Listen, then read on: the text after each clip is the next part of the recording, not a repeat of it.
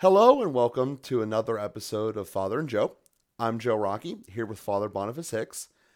And Father, we concluded last episode by talking about how reading the scripture and reading the lives of the saints can be helpful, it can be positive in getting us from a state of agitation that most of our societal around us mentally kinds of put us in. You can go down the black hole of Facebook or Twitter, and ultimately you don't really end up better off for it. Normally it's some type of a negative. Certainly the news knows how to do that regularly and do it just strong enough so you come back through the commercial break.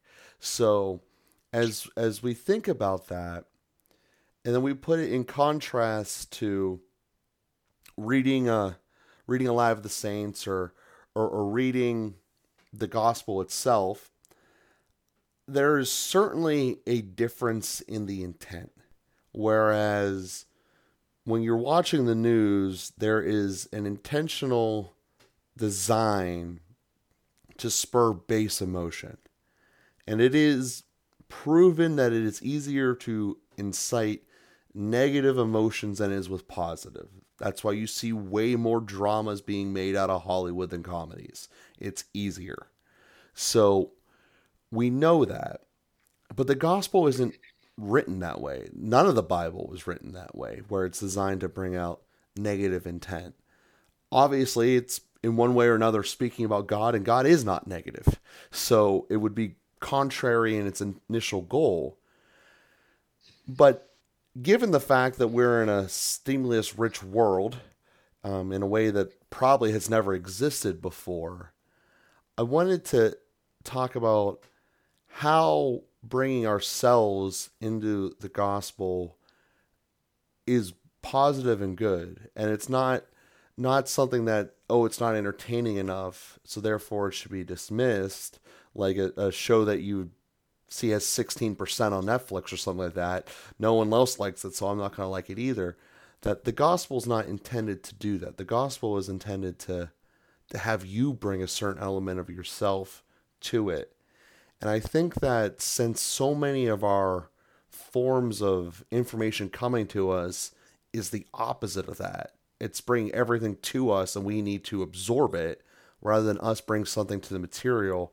This might just be a conversation about technique and how to do that, but I wanted to obviously talk about if there is a technique and how to do that, and then the benefits of doing that as a result. Wow, Joe, that was a really beautiful way of describing all that. And you're right on the mark. The difference in intent and experience between entertainment, broadly speaking, and as you say, stirring up negative emotion is a big part of that. Entertainment is kind of engaging the heart. I think we've gotten so good at numbing ourselves from so many other difficulties. We talked a little bit about depression and anxiety in the last episode, and some of that is just the numbness that comes from being super hyper stimulated and then stimulated with so many negative things that we just don't want to feel. And so we numb ourselves in different ways, and entertainment can be also a way to kind of jumpstart the heart. We want to feel something, and we want to feel something different. We want to feel somebody else's problems and pain, or anyway, it's a lot of stuff there. But you said it so well that we have to bring something of ourselves when we read the scripture. And that's very concretely true when we think of the importance of faith. So faith is always, it always involves a choice. Our free will is involved in faith. Faith is not a truth that's imposed on us. It's a truth that we freely accept and respond to. And so we have to trust, and trust requires an act of free will. And do we trust that what God has revealed to us through the church, as it has originated in the life of Jesus and communicated in scripture and passed down through the magisterium, the bishops, and the Pope, do we trust that that's really God's revelation? We have to make a positive choice to do that. It's not something that imposes itself on us, because ultimately God wants to bring us into a relationship of love, and love requires freedom. And so he leaves us free to believe him or not to believe him. He doesn't force us to believe him. Now, if you hit your head against a wall, there isn't much wiggle room there. That wall really exists, and it imposes itself on us. But when we call out to God in faith, when we look at that little piece of bread that we believe is actually the body and blood of Christ and no longer bread, when we are there in church and lifting up our prayers to a God that we can't see and touch, who doesn't impose himself on us, it requires an act of faith. It requires an act of free will. And that's a very different engagement than being the totally passive receivers of something like television and being very superficially stimulated in that context. But uh, when we have to engage in a relationship that requires the investment of ourselves, if I don't invest myself in television, whatever, it doesn't, it imposes itself on me and it stirs me up in different ways. And but it kind of doesn't care whether I exist or not. Whereas God really does, and we can't really engage him unless we freely choose to engage him, unless we open our hearts to him, unless we make an act of belief in him. If we choose to doubt him, if we choose to reject him, if we choose to believe that he doesn't exist, then he won't impose himself on us. And that's because he wants to engage us in a real relationship. He doesn't want to have something superficial. He doesn't need robots and puppets and automatons. He wants a relationship with a child, with a spouse. He wants a deep friendship with us. And so that requires us to bring some of ourselves, well, all of ourselves ultimately into that relationship. And you gave a concrete example of that through scripture. For example, that we have to really engage scripture. It doesn't sort of force itself on us. And in fact, if we take superficial interpretations of it, the kind of initial interpretation that might feel like it more like it imposes itself on us, often that's wrong. It's not actually what God is saying to us. We need to really spend time with the text. We need to sit in it, marinate in it, give ourselves to it, open our hearts to it, and then we start to take in more of the truth that's there in the Word. And so the results are there. In fact, that when we do that, it becomes a more enriching context. It becomes a more enriching experience because if you look at the Gospels, it's not written like a novel where you get every detail, you get everything handed to you essentially, and like I said, you just hit upon the importance of doing it, and I think that this is like a conversation that the how of what we're trying to get to here, because I don't think that skill is prominent anymore. Whenever we were children and someone was making up a story and telling it to us, you get a different grasp from that versus watching TV. Because in your head, when not every detail's filled in, you kind of do it yourself. I think that's natural. But when you're watching something on TV, you know what the background is because you physically see it, or you can hear the background noises. So I wanted to, really the only sense that TV doesn't do is smell, and doesn't really come up all that much in very many things. So I wanted to spend a moment upon that skill set of how we actually can do that, because actually doing it is so important and so beneficial. We might as well learn how to do it. Yeah, that's right. So I think the first thing is God really communicates with us at a very different speed than the speed of the modern world. As most things that are important, I think there were some commercials. Maybe there were Heinz ketchup commercials. The best things come to those who wait.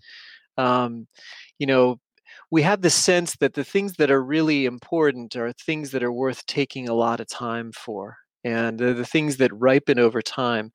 You could contrast length of time it takes for human beings to become independent compared to deer. Deer become independent in a very short period of time. Human beings take a decade, 2 decades to become totally independent.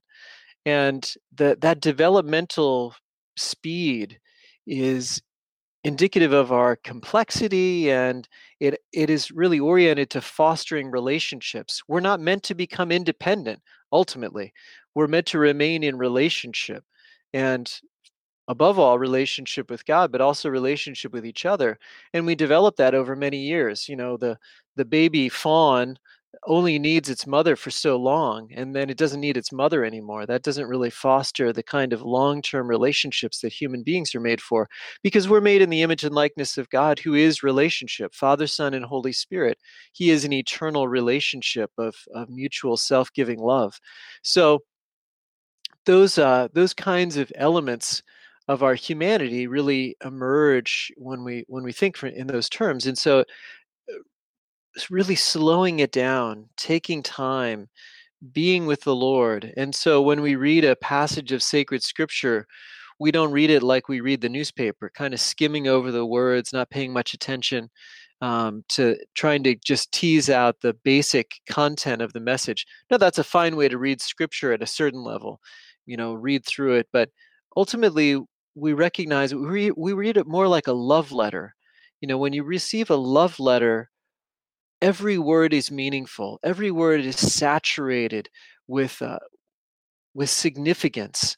And so we read it very slowly to tease out the most subtle movements of the lover. Our beloved has communicated something to us, and it really matters to us. And so we want to savor it. We take our time with it, and we notice the little nuances. We notice you know, the handwriting, as it were. We notice the uniqueness of the communication, and we even memorize parts of it. We memorize a phrase, or we memorize a sentence. We go over it again and again. We notice that they use this word and not that word. I was praying with St. Paul's letter to the Philippians, chapter 3. It's the daily mass reading for today. And he says, our citizenship or our commonwealth is in heaven. And it's a funny word. And I looked it up in Greek to try and find out where it is and whether St. Paul ever used that word before, because I actually care about what the Holy Spirit wants to say to me through St. Paul.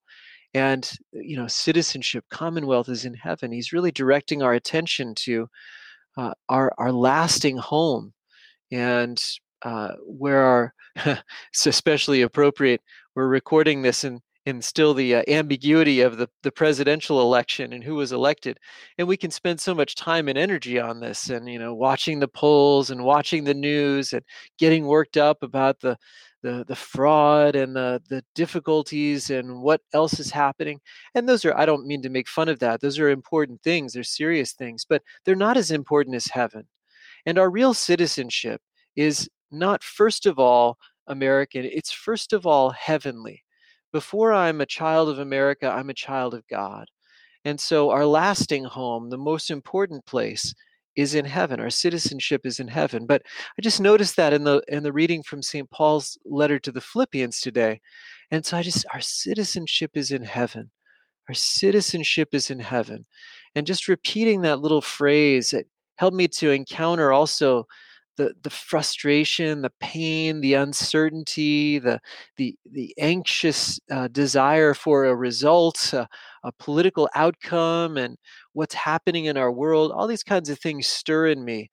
And then I just can resolve them against that reality. Our citizenship is in heaven. Our citizenship is in heaven. And I can find a little bit of peace in my heart. I can rest in that reality that God has destined us for greater things, for a different place, to be with Him forever. We're citizens of that place where there is already a King of Kings and a Lord of Lords, where Jesus Christ is King of heaven and earth, and we can trust in Him, and He won't manipulate us or dominate us or oppress us. He wants to liberate us and help us to become the saints that we were made to be. So, really slowing things down, paying attention to the words, savoring each of the words, each of the thoughts, and then holding that against my own life, bringing my own life into conversation with whatever this word is that I'm reading, that I'm praying with. That's just a little way to pray with sacred scripture, to encounter the scripture in a way that's different from how we encounter television or encounter entertainment, movies, and TV shows, and those kinds of things. And there's so much to that it's almost overwhelming. So as you think of, or at least as I'm thinking of, citizenship in heaven, almost gets that initial pit of I don't know what that is, and it's scary. I think that sometimes people have that feeling whenever they encounter death. I know that I just recently went to the mass that we do for All Souls, and I don't know if it's a unique to our parish thing or if it's universal, but it's almost set up as a funeral. There's a casket that's put in the aisle just as it would be with a funeral. There's candles around it just as it would be. Very similar to draw the analogy. And then obviously they commemorate everyone who has passed from the parish over last year. And in that process, and then obviously you've done more funeral rites than I certainly have been at. So there's a calling of faith that we believe that we are going back to heaven to our citizenship, and since it is foreign to our primary senses, I think that just creates a little jolt of fear. And I wanted to basically see if that's something that's normal or natural, or if it means that you're doing something wrong, that maybe your faith is too weak. Because I think that the only thing I really equate it to is when you're on a really, really high cliff and you're supposed to jump off at like a waterfall or something, you get a rush of fear, but then when you're there, you're so relieved that you did it. So I'm sure that analogy fails to compare, but that's the gut inside my chest feeling that I had kind of when that realization hit me that this is going to happen to all of us, whether we like it or not. We are going to return home, and that's part of life. No, it's a very good analogy, Joe. And the fear is the emotion we have when there is an evil present that we can't overcome. And uh, death is a kind of evil. It's not necessarily a moral evil, but it's God did not intend death. It's a deprivation of the good, and so there is an evil there that we can't overcome. That's true, and maybe the bungee jumping or the cliff jumping or whatever. There's something scary there. That's we're not meant to fly through the air like that. But that's only the first part of the story. The second part of the story is entering into a new place. Now, insofar as we are unresolved about whether there is a life after death or whether it is an eternal death, then it's our faith makes a difference in whether we think that there is an evil we can't overcome, which would be an eternal death, or whether there is, in fact, a judgment that we will be positively judged about and an eternal blessedness. So our faith is going to make a difference in that step beyond death. But even for somebody who has faith, there's nothing desirable about death itself. So death itself is a kind of fearful thing, maybe like jumping through the air, jumping off a cliff. It's a fearful thing. Arriving on the other side of it is a beautiful thing, presuming that we're judged positively in terms of death. So, yeah, there's an awesome reality there as well, and that's where we talk about fear in terms of awe and wonder. There's something unknown, and our faith is going to determine how much we're excited about that unknown because we're so confident that it will be good, or how much we're a little ambivalent about that unknown, or how much we're positively terrified of that unknown because we have very little reason. Uh, for those who have very little faith or no faith, they might have very little reason to believe that there's any good on the other side of it. So, yeah, our faith is really going to make a difference there. But even for people of faith, as I say, death is it's a bad thing. Death is bad in itself. And so we rightfully have some fear about death, but the what's on the other side of death can overcome the fear about death. And we actually are able to have that kind of mixed emotion, a certain excitement and a certain fear, an excitement about what happens on the other side, a fear about the passageway of getting there. And as to bring this episode back to where we started with it about relating to the scriptures, a thought has come to me in that there is so much kind of baseline stuff that the faith in the church gives to society that we take for granted.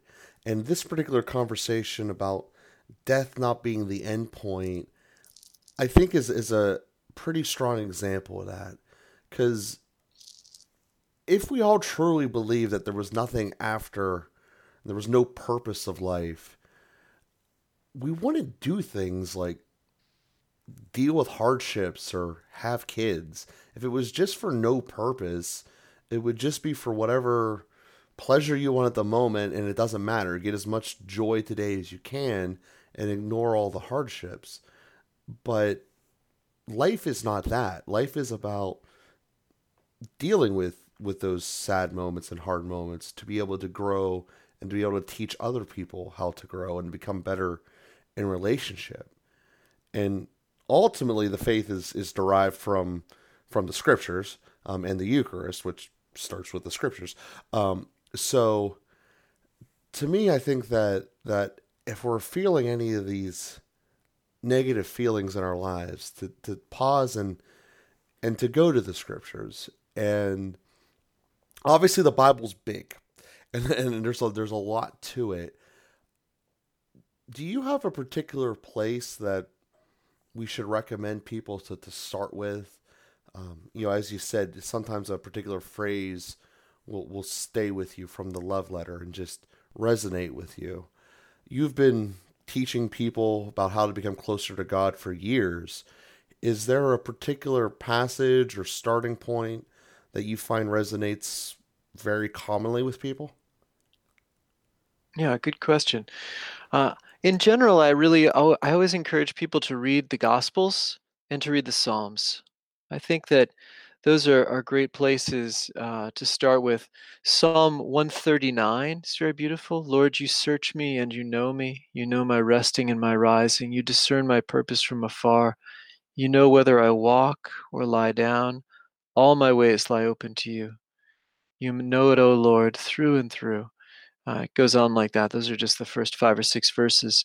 Just a beautiful psalm. Um, and depending on where people are, what they might be struggling with, something like Psalm 63. O God, you are my God, for you I long. For you my soul is thirsting. My body pines for you like a dry, weary land without water. So I gaze on you in the sanctuary to see your strength and your glory. Again, the first few verses, or Psalm 62. How long will you all attack one man to break him down as though he were a tottering wall or a tumbling fence? But in God alone is my soul at rest. My help comes from him. He alone is my rock, my stronghold, my fortress. In him I stand firm. So, anyway, just beautiful expressions in the Psalms, particularly. And then passages in the gospel, of course, we always hear from the infancy narratives, the first 2 chapters of Luke and Mark, and Matthew, rather, during Christmas time. And those are very touching for us. But um, the letters of St. Paul are maybe more instructive for us. Uh, yeah, maybe some different places to start into that. I do love the letter to the Philippians. I think it's a very beautiful. Philippians chapter 3, St. Paul says, all these things are as nothing compared to what has been revealed to me in Christ Jesus, my Lord. The end of Romans chapter 8, that's actually a very good place. Romans 8:28, God works all things to the good for those who love him. Read that all the way to the end, but verse 36 or so, which ends, nothing can separate us from the love of God that has been revealed in Christ Jesus our Lord. Nothing, neither famine nor persecution, nor fire, nor the sword, nor, it goes on with all these things, neither life nor death, nor principalities, nor powers, nor future things, nor present things, nor anything at all can separate us from the love of God that has been revealed to us in Christ Jesus our Lord. So, just a beautiful, encouraging passage. But the Gospels and the Psalms, especially, and then some of the other letters of the New Testament from St. Paul, I think are great starting points. Perfect. Well, we certainly thank you for giving those to us here, and we thank everyone out there for listening and to being a part of today's episode. And we will be with you guys again next week.